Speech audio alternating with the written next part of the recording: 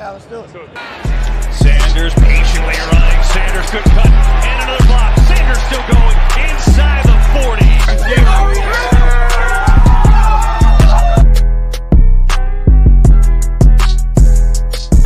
NFC East champs, divisional champs, NFC champs, and world champs.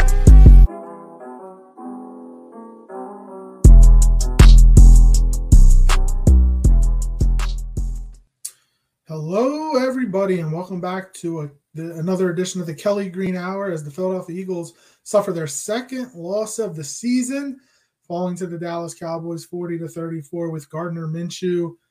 Gardner Minshew played okay. He had over 300 yards passing, a couple touchdowns, but he also had a couple interceptions.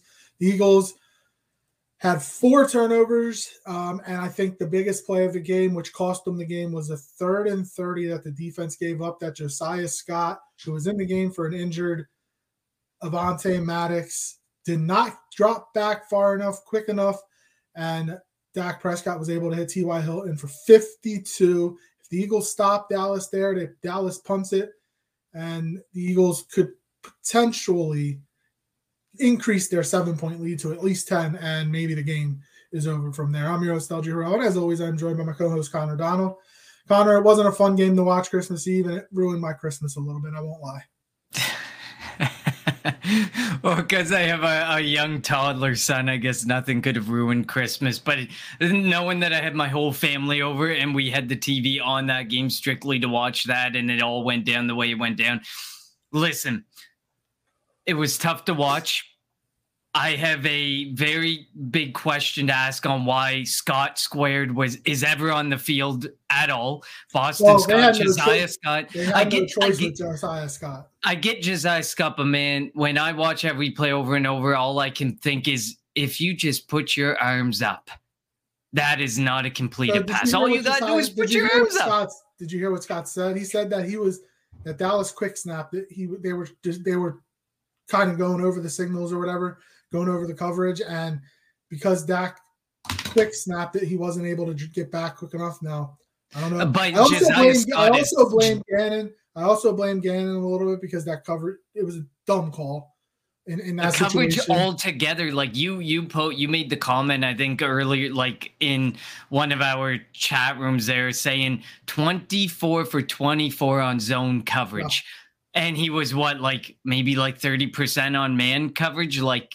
that tells you all you need to know. You were trying to stop the big play. And what did the opponent do? Yet again, they took what was given to them. And on some plays, they just ate the blown coverage. Josiah Scott is slow.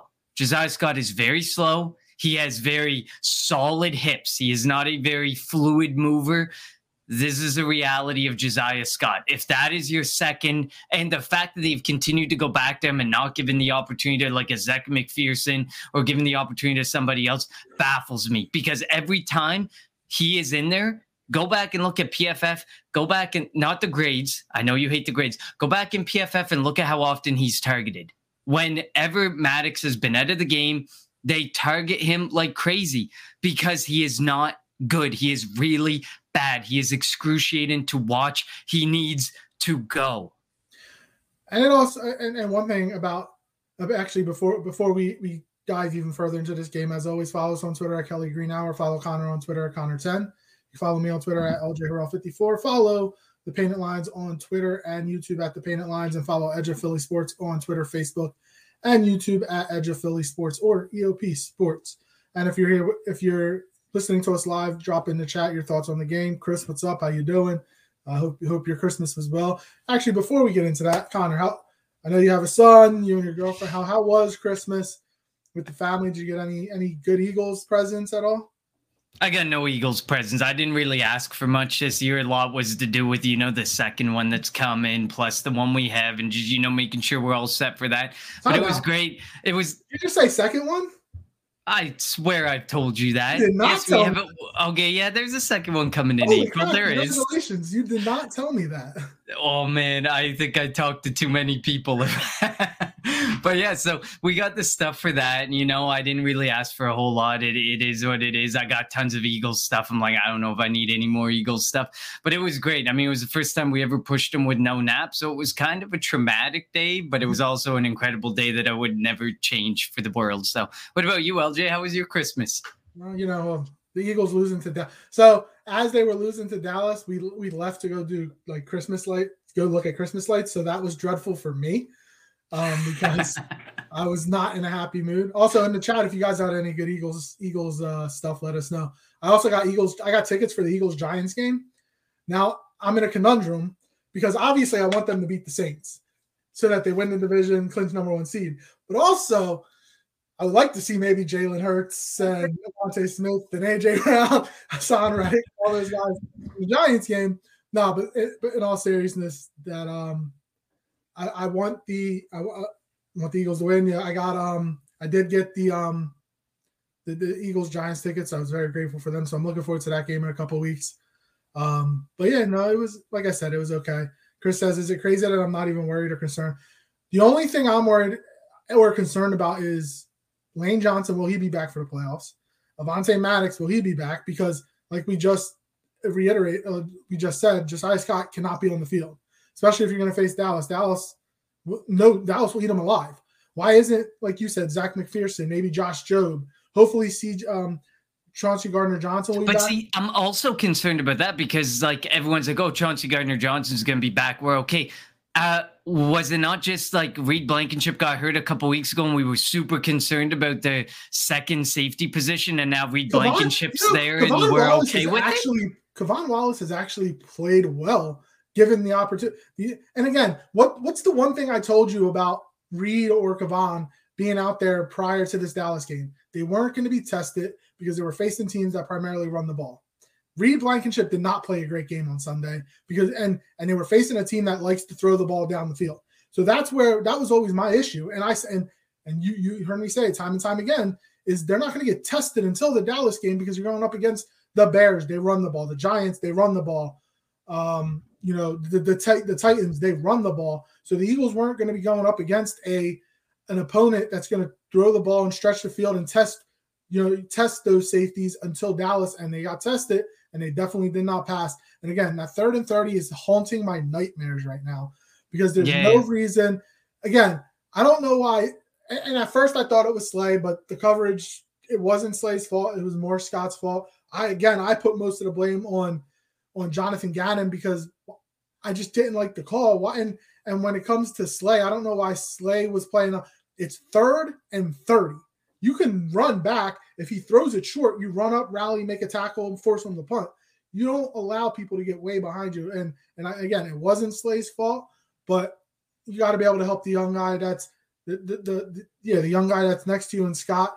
If I'm the Eagles, I'm maybe calling up Cravon LeBlanc because he did comment on Twitter. He's healthy. He's available. If Maddox is going to be out going into the playoffs, which he's going to be on an extended period. We don't know if he'll be back for the first playoff game. I'd rather have LeBlanc out there than Josiah Scott. I can't see Scott out there anymore. The fact that they're sitting there saying that it's two very different comments, I feel, in regards to Avonte Maddox's injury versus Lane Johnson's injury. The fact that they've gone so far as to say they are confident or they feel okay he could be back for the playoffs versus Avonte Maddox's quote significant toe injury, and that is end quote, end comment, and everything is very concerning. He's an incredible player, and that was one of the comments I made when I posted it on our Twitter was he's had a great season when healthy, but the injuries have just mangled Avonte Maddox this season beyond belief, and he's on a fresh new contract. So to me, what makes the most sense for Avonte Maddox, get yourself right, get yourself healthy. Because if you come back after a significant toe injury, after all these other 2 or 3 injuries he's had this season, I'm not 100% confident that he can have a full offseason, a healthy offseason, and be prepared for training camp and be prepared for next season on time. I think at this point you have to get better, and the Eagles have options available. But if their option is constantly going to be turned to Josiah Scott, then we're going to be in trouble. But I feel there are other options there that they should be turned into, that they're just not turning to, or they have an unwillingness to turn to for some reason. Josiah Scott, I get it. He has shown something from time to time, but he has also shown us a lot of reason why he shouldn't be on the football field a number of times as well. And Reed Blankenship, I did want to make one comment on Reed Blankenship. Yes, he didn't have a very good game. We only had 6 missed tackles. I would argue, based on PFF, they say we had 6 missed tackles. I would argue we had more. It felt like we had a lot more missed tackles than that. But having Reed and Marcus Epps as your 1-2 safety isn't good. Both of those just shoot out like a missile for a tackle, and they give 1 missed tackle to Reed Blankenship. I think he missed more. Like, they missed, and I think he was saved by other people making the tackle right there, then and there. But those 2 guys, it's okay to have one of them. I'm fine with one of those heat-seeking missile guys who's going to go and lay a wallop on some guy, or he could completely miss the play and pray there's somebody there to make the play. You cannot have 2 safeties that do that. I'm sorry. I get it. I know Chris, Mr. Crockpaw, may be upset with this. He's a big Reed Blankenship fan. I know we got a few Reed Blankenship fans, but you cannot have 2 safeties who do that same thing. I'm sorry. I just can't. You just cannot, because it's going to cost you in a game, and it's going to cost you at key moments. Luckily, it was Josiah Scott. Well, not luckily, but Josiah Scott cost us this week, but we're lucky it wasn't an Epps or Blankenship missed tackle. And then the linebackers played really poor again. Kaiser White had a big miss where he overran, I think it was Pollard, maybe. I'm not 100. I think it was Pollard on a short pass, and he overran him, and Pollard was able to get the first down, or whoever it was. TJ Edwards kind of missing in action. Again, we're at this point. I'm going to say it again. Time to unleash Nakobe Dean. I want to see him. I want to see him out on the field. I'm shocked at this point. Like, Bradbury gave up a touchdown, which again, and again, it comes again in not making adjustments. CeeDee Lamb had 8 catches, 103 yards in the first half, playing out of the slot primarily. That is a mismatch nightmare when you have Josiah Scott or even a linebacker on CeeDee Lamb. Why isn't Bradbury or why isn't Slay moving with him? What happened on the other side? Trayvon Diggs, even though he got cooked by A.J. Brown a lot in the game, A.J. Brown tore Trayvon Diggs up.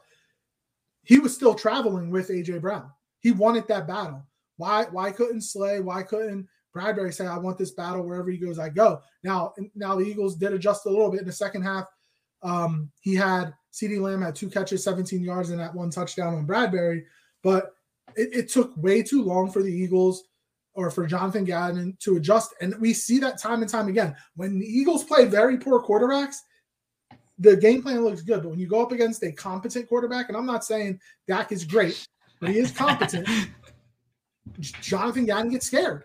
And then we mentioned it. He goes zone a lot. Dak was 24, 300 yards and 3 touchdowns against the zone. That needs to stop. Stop playing zone when you're getting destroyed, and you always get destroyed in zone against Dallas. And I think that was was that not one of the biggest things that we said in our preview episode, that you need to give the pass rush time to get home. I swear, me and you talked about they had 6 sacks.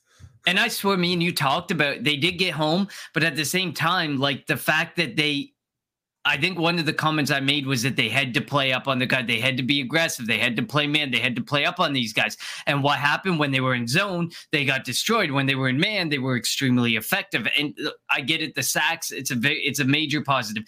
Nothing but props to Josh Sweat and Hassan Reddick, since we seem to be on a defensive bender right now. Nothing but respect for those two. Those two are going to be, I think, are going to be very good. Josh Sweat, we ridiculed for the first 4 to 5 weeks of the season, and he has done nothing but just give us reason to praise him week in and week out. Same with Hassan Reddick. As soon as he adjusted to the defense, he did an incredible job. Cliff Johnson says Slay got to step up. Well, sorry, Slay got to step up. Here's a typo fix up there.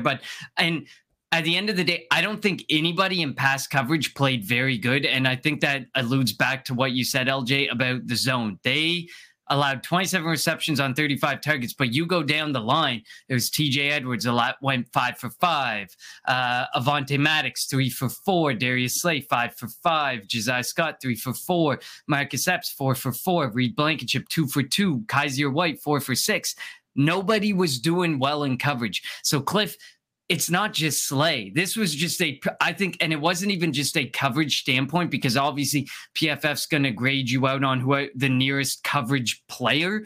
But I think this all goes back more in regards to the game plan. This is not, I don't think this is a zone defense team. I think this is a team that plays their most effective when they're allowed to play up on their guys, be aggressive on their guys, and just James Bradberry, he went 1 for 4. He did give up the touchdown, but that was it. That's all he gave up. When you allow these guys to play at their best and not do the square hole in square peg in a circle hole concept, it works a lot better. And we've seen it in past weeks. James Bradberry and Darius Slay are literally 2 of the top 5. Look it up in every statistical category. 2 of the top 5, 2 of the top 3 across the board for cornerbacks this season. James Bradberry is the biggest snub of the Pro Bowl by leaps and bounds. Javon Hargrave's having a great season. I think James Bradberry's season is like this over Hargrave. Like, at the end of the day, Hargrave appears, he disappears, just like any defensive lineman do. But James Bradberry's been an absolute stud. And to me, that's the thing. You got to let these guys do what they do best. And in the games where you've let them do what they do best, they have proven to be the best I would argue the best cornerback duo in all of the NFL. And in this situation, you put them in a situation where they're playing more zone coverage than they are playing man coverage. And look what happened. They looked a shell of what we have been praising all season. Because Gannon got scared. And the worst part is the big plays that were given up weren't necessary. It wasn't necessarily that they were giving up big plays, and we've seen this week in and week out. It's that the quarterback just takes what's given to him. In zone coverage, you're going to take what's given to you all day, every day. It just so happened that the Josiah Scott situation was a complete blown coverage. But at the end of the day, they're fine with taking, like I said, TJ Edwards, 5 for 5. He gave up 42 yards. I talked about Avonte Maddox, 3 for 4. He gave up 25. This just goes to speak volumes to, they're just going to take what's given to them and they're going to take the easy third downs. And that just continued to be the situation. And we've seen Jonathan Gannon do this when he plays scared and he puts his team in zone coverage and he takes them away from what they're really good at. The Eagles' defensive stats, I think, are a little deflated, whatever, because they were playing mediocre quarterbacks, mediocre teams that don't really throw the football. And you see what happens when you're going up against a team that wants to come out throwing the football, stretch you down the field, and force you to try to stop them. Dallas didn't run the ball that great. Zeke had 55 yards. I don't know if Dallas had 100 yards. If they did, it was barely 100 yards. But they had over 300 yards passing. Like that, the Eagles came into the game as the number 1 pass defense in the NFL, and they got shredded.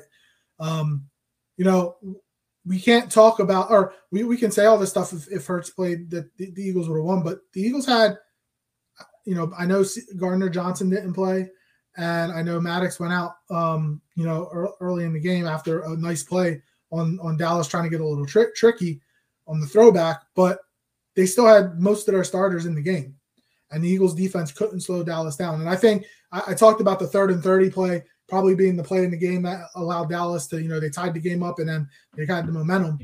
On a play or two before that, Hassan Reddick had the strip sack, and Eagles, if they could have fallen on it, you get the ball at midfield or at least in Dallas territory, you're in field goal range. So you're going to take a 7-point lead and potentially go to 10, if not 14. And by not being able to scoop that fumble up, another key play, the Eagles have been winning games this year because they've been playing really good football. 4 turnovers. In their 2 losses, they've lost the time of possession battle and they've lost the turnover battle. 4 turnovers does you no good. The 2 interceptions by Gardner Minshew, would Jalen Hurts have thrown those interceptions? Probably not. Miles Sanders hadn't fumbled the ball all year, at least running the ball, had a fumble, has 2 fumbles in his last 2 weeks. The last week was on a reception. And then the botched handoff with Boston Scott. Like, there's stuff that, and I'm not saying Gardner Minshew played a bad game. And you got to give the Eagles offensive line credit too. They gave up 0 sacks and 0 quarterback hits. All this talk about Dallas's front 4 and Dallas's front 7 and how they're going to get all this pressure on the Eagles. And guess what? They got no pressure on Gardner Minshew. The Eagles offensive line did great. He missed Quez Watkins early in the game. They did end up scoring a touchdown that drive, but he had Quez Watkins going to the right across. He overthrew him. A lot of the passes that Gardner Minshew threw didn't have the zip on it. It was a lot of floaters. Like, you got to be able to get the zip on the football. And his first, I think the first interception, while it could be argued that it could have been a pass interference, Quez has to come back for the ball. Gardner has to put some zip on it to get the ball there quicker, but Quez also has to come back for the ball and can't get bullied by was it Bland, I think, for Dallas. You can't be getting bullied the way he got bullied. So, going into this game against the Saints, obviously the Saints offense isn't Dallas's offense. The Saints defense is still pretty good if, Lattimore comes back and Cameron plays and all that. But, they're going to have to – the Eagles have to play better. They have to play smarter. They have to play cleaner if they're going to want to win. I don't foresee the Eagles losing 3 consecutive games. But, man, can you imagine if they had pretty much the number 1 seed locked up and they lose 3 games in a row to end the season? That would be heartbreaking. 100%. It would be one of the worst case scenarios. And I understand, I know floating around Eagles Twitter right now is Nick Wright's comments about this could be a one and done team if they get that first seed bye. Nick Wright is a true bona fide Eagles hater. We get it. We understand it. But games like that are what justify his statement. And I understand coming fresh off the Dallas Cowboys loss and how we kind of, how we've been talking about how we've won some ugly games that we wouldn't have won in prior seasons. This was an ugly game. We should have come out on top. Whether you want to go out there and say, blame it on Quez Watkins, whether you want to blame it on Gardner Minshew, whether you want to blame it on the zone defense, there are a lot of situations where we could have ended up coming out on top and where we could have been the better team and won this ugly game. This wasn't necessarily a game. I don't think as a Dallas, if I was an Eagles fan and we won, well, I am an Eagles fan. So if I was a Dallas fan and I won this game, and even if I was from the Eagles perspective looking at it, we won this game, I would have said, hey, win's a win. But because there are a lot of buts on both sides of the football to this game that if you're a Dallas fan, that should scare you shitless that you are probably going to have to play in wildcard weekend. And if you get the right team, I get it. People are ridiculing the Tampa Bay Buccaneers, but at the end of the day, they're about to get Vita Vea back. They're about to get Tristan Wirfs back. They're about to become a lot better football team at the worst time to have Tom Brady getting a better football team in front of him. Imagine you end up in one of those situations. This type of ugly game could be the game that continues your terrible reign of not being able to win, not being able to get anywhere in the playoffs, not being able to do anything. But equally, we can look at the Philadelphia side of the ball. If we had won 40-34, and we could be saying the same things. I get it. We're getting Chauncey Gardner-Johnson back, but we just saw St. Johnson. We just saw Avonte Maddox. At this point, I don't think Avonte Maddox is going to be back. Lane Johnson could be back, but how healthy is he going to be? Games like this are what make you worry and make you feel like you could be a one-and-done team, and like the schedule worked really well into your favor. And I don't want this to be a really negative thing, but let's be serious here at the end of the day. Yes, you can look at the schedule and say, well, in season, the records were this. At the beginning of the season, we, as a division, 3 of the teams with the easy schedule in the NFL were in the NFC East, and the other one, I think it was the Cowboys, were top 5. They were 5th.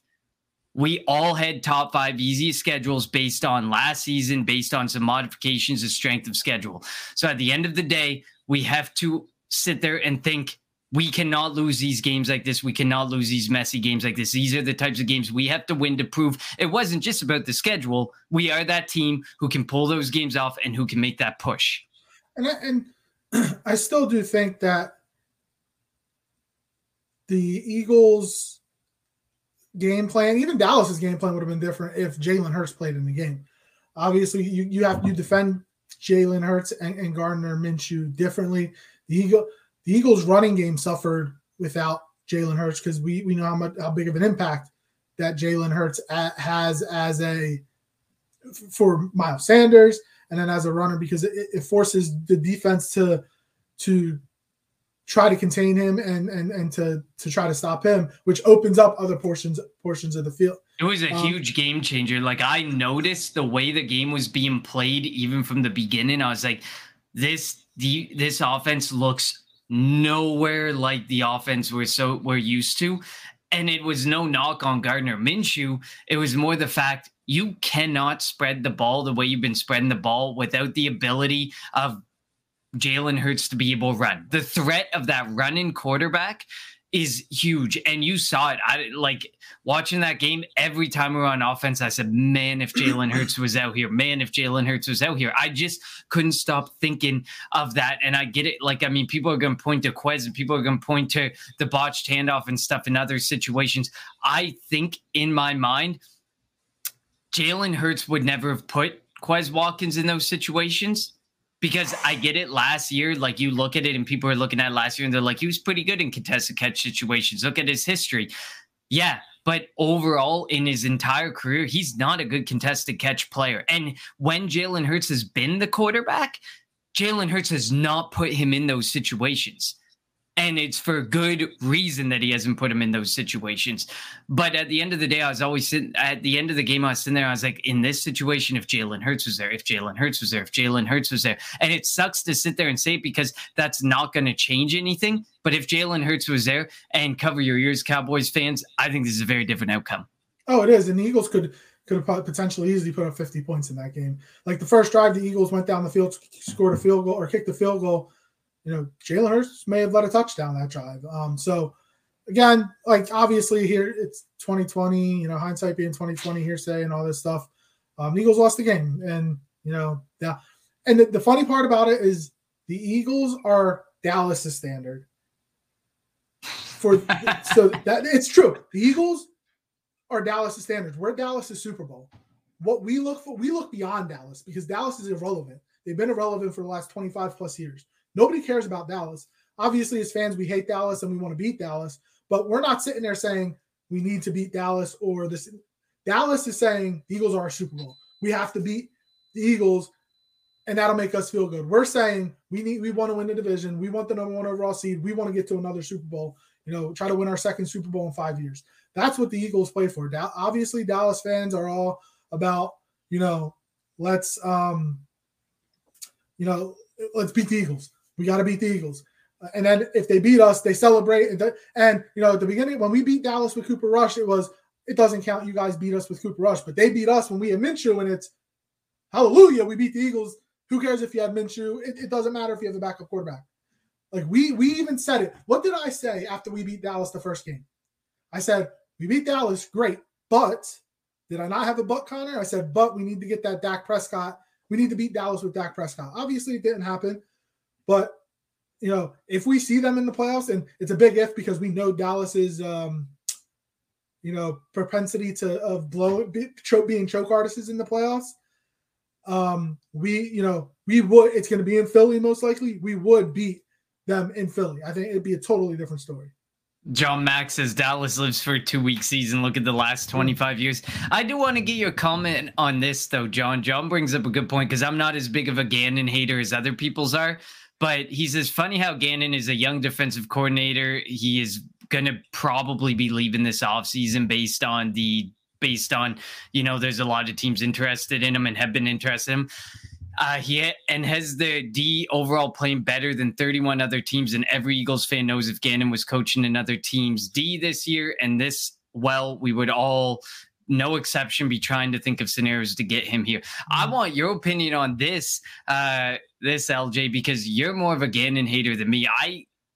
There are certain things about Gannon that frustrate the living hell out of me, and his inability to adjust and change and in game and stuff, because it feels like he watches tape on the game and he sticks to that. And he's like, I saw this tape. This is how I want to coach this game, or this is how I want to play in this game. But at the end of the day, Gannon is being approached by other teams and likely going to be poached by other teams for a very specific reason. He is a very, very smart defensive mind. So I want your opinion on this, LJ. He doesn't the fact that he doesn't adjust quick enough is worrisome and is an annoying. And he gets scared against good quarterbacks. If you look over the last, how long has this coaching staff? The last 2 years, when we've gone up against competent quarterbacks, this defense looks really bad. When they go up against the Cooper Rushes and the Ben DiNucci's of the world, the defense looks really good. He is scared when it comes against a competent quarterback. That's what worries me in the playoffs, because you potentially could see Tom Brady. You potentially could see Dak Prescott. And again, I'm not saying Dak Prescott's that great, but he's still competent. So that's what we're, and if you get to the Super Bowl, you're going to see Mahomes. And obviously I'm not going to be complaining because we'll be in the Super Bowl. So like, if we get to the Super Bowl, great. But he needs to react quicker, adjust quicker, and stop being scared. And look, I get it. Just, he has a game. You go into a game with a game plan, and it's great. You want to try to stick by that game plan. But the game plays out differently most of the time than what you thought. And when it plays out differently than what you thought, you need to make adjustments and you need to change, but you need to change quick and not wait till halftime or not wait until later. Making like the CeeDee Lamb, when Dallas was putting CeeDee Lamb in the slot. Why, again, I'm going up to Slay or I'm going up to Bradbury and saying, which one of you guys want Lamb? Wherever he goes, you go. If he goes to the bathroom, I want you there shaking it for him. Like, that's what I need to do. And again, Lamb went 2 catches, 17 yards in the second half. That's great. But he had 8 catches, 103 yards in the first half. That shouldn't happen. I actually loved Allison's comment here. I like Gannon, but momentum and situation football mean more than Gannon thinks it does. Hashtag 3rd and 30. Definitely a fair hashtag to point out here. But I absolutely agree. He doesn't make the adjustment to take the momentum away. And it seems like in a situation, he does not make the adjustment either. Like, that's the thing. When you're in that zone coverage, like you saw that 24 for 24 for Dak Prescott, he was 27 for 35 on the day. 24 for 24 that came on strictly zone coverage. 3 of 11 against man. Like, exactly. He doesn't understand momentum and a situation and taking advantage of a situation and taking momentum away. And that's probably been one of my biggest knocks on Gannon. He needs to understand at a specific point when it's time to shift the situation, and definitely time to realize when momentum is changing and you need to shift momentum back or make some sort of attempt to shift momentum back in your favor. And when it comes to Gannon, like, I'm not one of those fans that I want to see him blitz like a lot of people do. But adjust. When you watch the San Francisco 49ers defense, when you watch DeMeco Ryans, who should be the clear-cut favorite to be a head coach this coaching cycle, like, he makes adjustments on the fly. Why can't Gannon make these adjustments on the fly? That's the frustrating part about it. Again, I'm not Gannon's biggest fan, but I want to, like, just adjust, my guy. Like, you're going to see Gannon's defense against Andy Dalton this week. They're going to look good because Andy Dalton sucks. You're going to see him against the Giants and Daniel Jones, and granted, depending on what happens this week, it'll be all backups. But if the starters had to be out there against Daniel Jones, they're going to look good because Daniel Jones sucks. But when you go up against a competent quarterback, he's scared. He coaches scared, and that's my issue going into the playoffs. And John says, and that right there goes back to him being very stuck in his ways. And it feels like the Eagles always take a defensive coordinator who's stuck in their ways. Look back at Jim Schwartz. Yeah. Same, identical. They're stuck in their ways. They don't understand, back to Allison's comment, momentum, taking away momentum, and then situational football and figuring out what you need to do to really shift the momentum and change the situation you're being put in. He was constantly putting himself in a situation where Dak Prescott said, hey, if you're going to play like this, I'm going to take the 5 yards here, the 6 yards here, the 4 yards here. You only need 10 yards. All you got to do is work 10 yards. That's how they pretty much worked. The Cowboys worked. They knew we just need 10 yards. And they just played it that way because that was the situation they were constantly being provided. We just need to make it a manageable second down, manageable third down. Here we go. Here's an opportunity. Get those 10 yards. And then in 3rd and 30, they said, here, we need to get our 30 yards. And here was this amazing opportunity to get the 30 yards. That was a rare, situational instance, like Allison points out. But at the end of the day, it was extremely frustrating. And I mean, to flip to some positives, I was actually really happy they used Miles Sanders. 21 carries is a ton for Miles Sanders. That was really impressive. If it was Jalen Hurts there, obviously that's probably 15 carries or 14 carries, a lot less, because it feels like they want to run him a lot more. But this is a situation Miles Sanders should be in, especially when he may not be back next season. This is a good opportunity to use him. And while it was a 3.1 yards average, it wasn't the prettiest. He did do fairly well. He was fairly effective. And of course, Devontae Smith and A.J. Brown have got to be one of the dirtiest duos of wide receivers out there. That was amazing. There was so much positive to take from that offense, minus the turnovers, the botched handoff and the turnovers with Quez Watkins. I have so many positives. Even Dallas Goedert being back was huge. He went 3 for 67 for 22.3 on average. That was huge. There were so many positives to take from this offense. I would have went to Goedert more than they went to Quez. Dallas Goedert. It was 3 for 3, and Quez Watkins, it was 5. They targeted Quez 5 times. The Eagles kept that Dallas. I think that they came into the game ranked 2nd in the league in sacks, to 0 sacks, as I mentioned before, 0 quarterback hits. Micah Parsons had maybe 1 tackle. I don't know. He did have the force. I think he had the forced fumble on Miles Sanders. DeMarcus Lawrence, when the Eagles had that, I think it was either 3rd and goal or 4th and goal from the 1. He was chirping, saying, "Yeah, bring it, bring it, bring it." The Eagles QB sneaked it. They knew it was coming, and Gardner Minshew was still able to score a touchdown.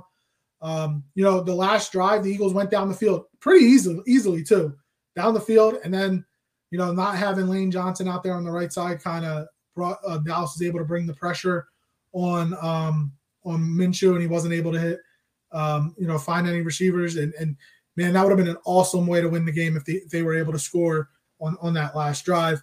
As you mentioned, A.J. Brown and Devontae Smith having great games, both over 1,000 yards. So, yes, there are positives from the game. It was just frustrating because it was a game the Eagles had 2 10-point leads.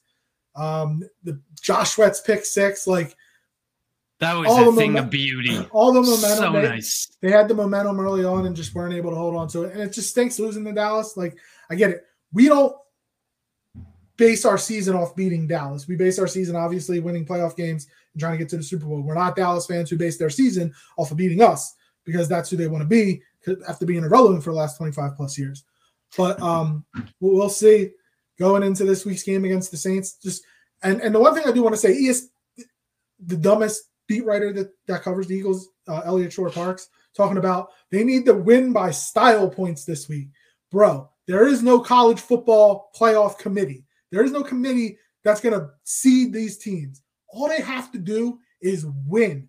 They can win, they can get healthy, and then take care of business in the playoffs. I don't care if they win 2-0. Would it be frustrating? Sure, because that means the offense didn't do anything, and we're all having heart attacks into the 4th quarter. But all the Eagles need to do is win, clinch the division, clinch the number 1 seed, and we'll hopefully get Jalen Hurts back.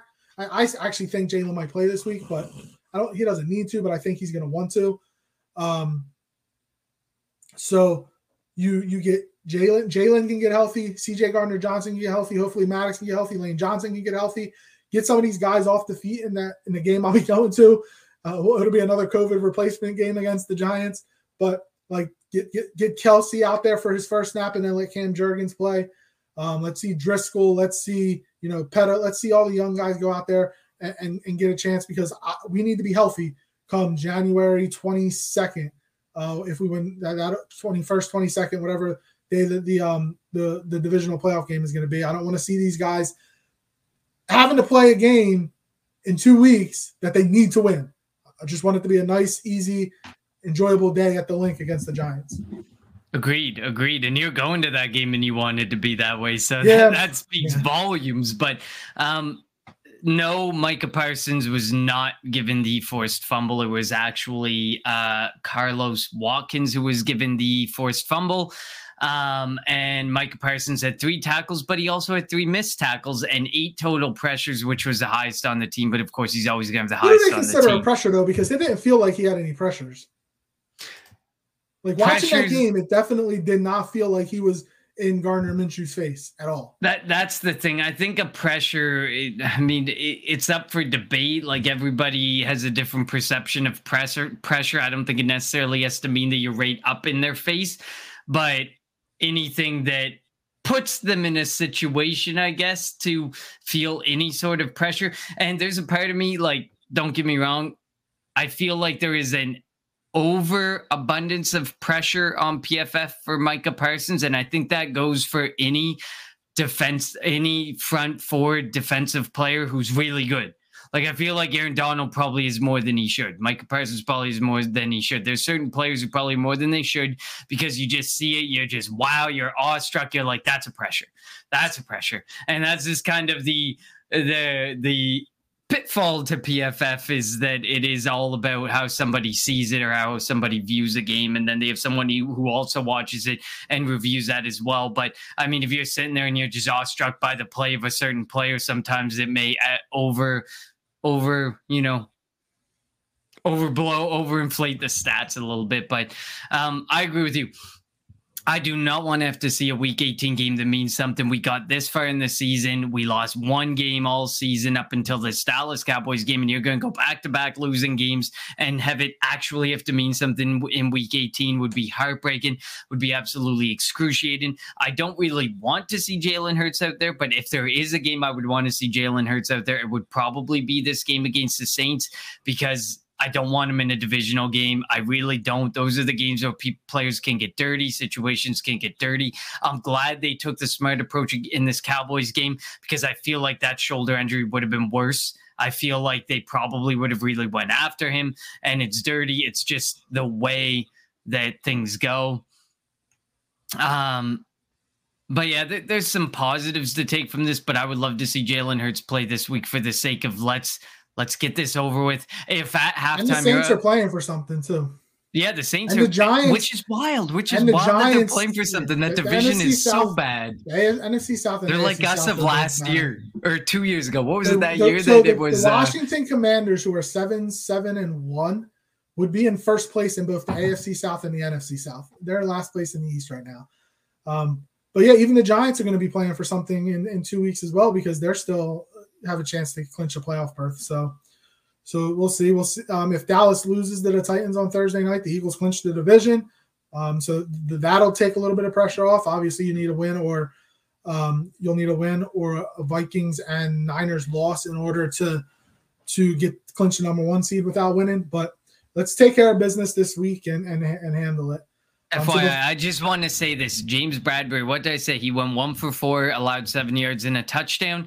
His likely replacement in the Pro Bowl way allowed 5 receptions on 5 targets for 98 yards and a touchdown. Trayvon Diggs. Dude, just AJ Brown on that first drive. While I get the chance. AJ Brown, what did I say on Friday? Did I not say double move? If you do a double move, Diggs will jump. Second or third play of the game, AJ Brown double move down the field. And Diggs just bit on it, because he's all about trying to get the stats. Remember that interception they had at the end of the game, and he was complaining because he wanted it instead of his teammate. He's all about the stats.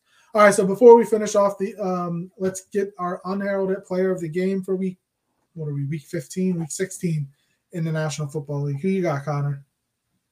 I had a hard time with this between 2 players, and it was either Baker Mayfield or Cam Akers. So I'm going to go with Cam Akers, because Cam Akers has had a rough go of it. Like, the injury, and then he didn't really get an opportunity. It seemed like there was a falling out going on with Sean McVay, and then he goes off 23 carries, 118 yards, 3 touchdowns, and a absolute, listen, is slaughtering the Broncos that impressive? Not really this season because the Broncos are 4-11 now. But the fact that the Rams beat them 51-14 and the Rams are essentially playing with backups almost across the board, to me, is impressive enough that Cam Akers gets it. I'm not a huge Cam Akers fan. I don't think he's as good as some people give him to be, but I think he is a formidable RB2. I think he's somebody who can work, who can push a pile, he can do his job, he can do his thing. He's not an RB1. I don't think he's someone like Christian McCaffrey. I don't think he's somebody like Saquon Barkley, someone who's going to take the bulk of the workload and be a consistent option for you week in and week out. But this was really impressive. Baker Mayfield is showing something in LA, and it's crazy because he's going to get another opportunity somehow, somewhere. I don't know where, I don't know who, but I feel like he's going to get another opportunity, and I can't believe it.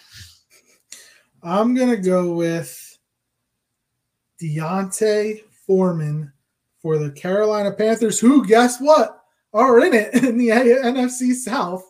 If they went out, they win the division.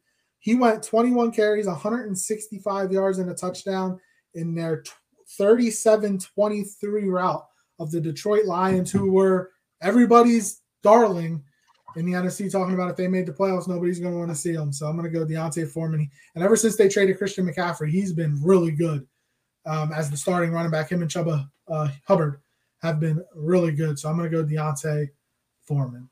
You go. I know. I almost would have wanted to go Chuba Hubbard because, well, he's Canadian, so it feels like it's something I should have probably went for as last week?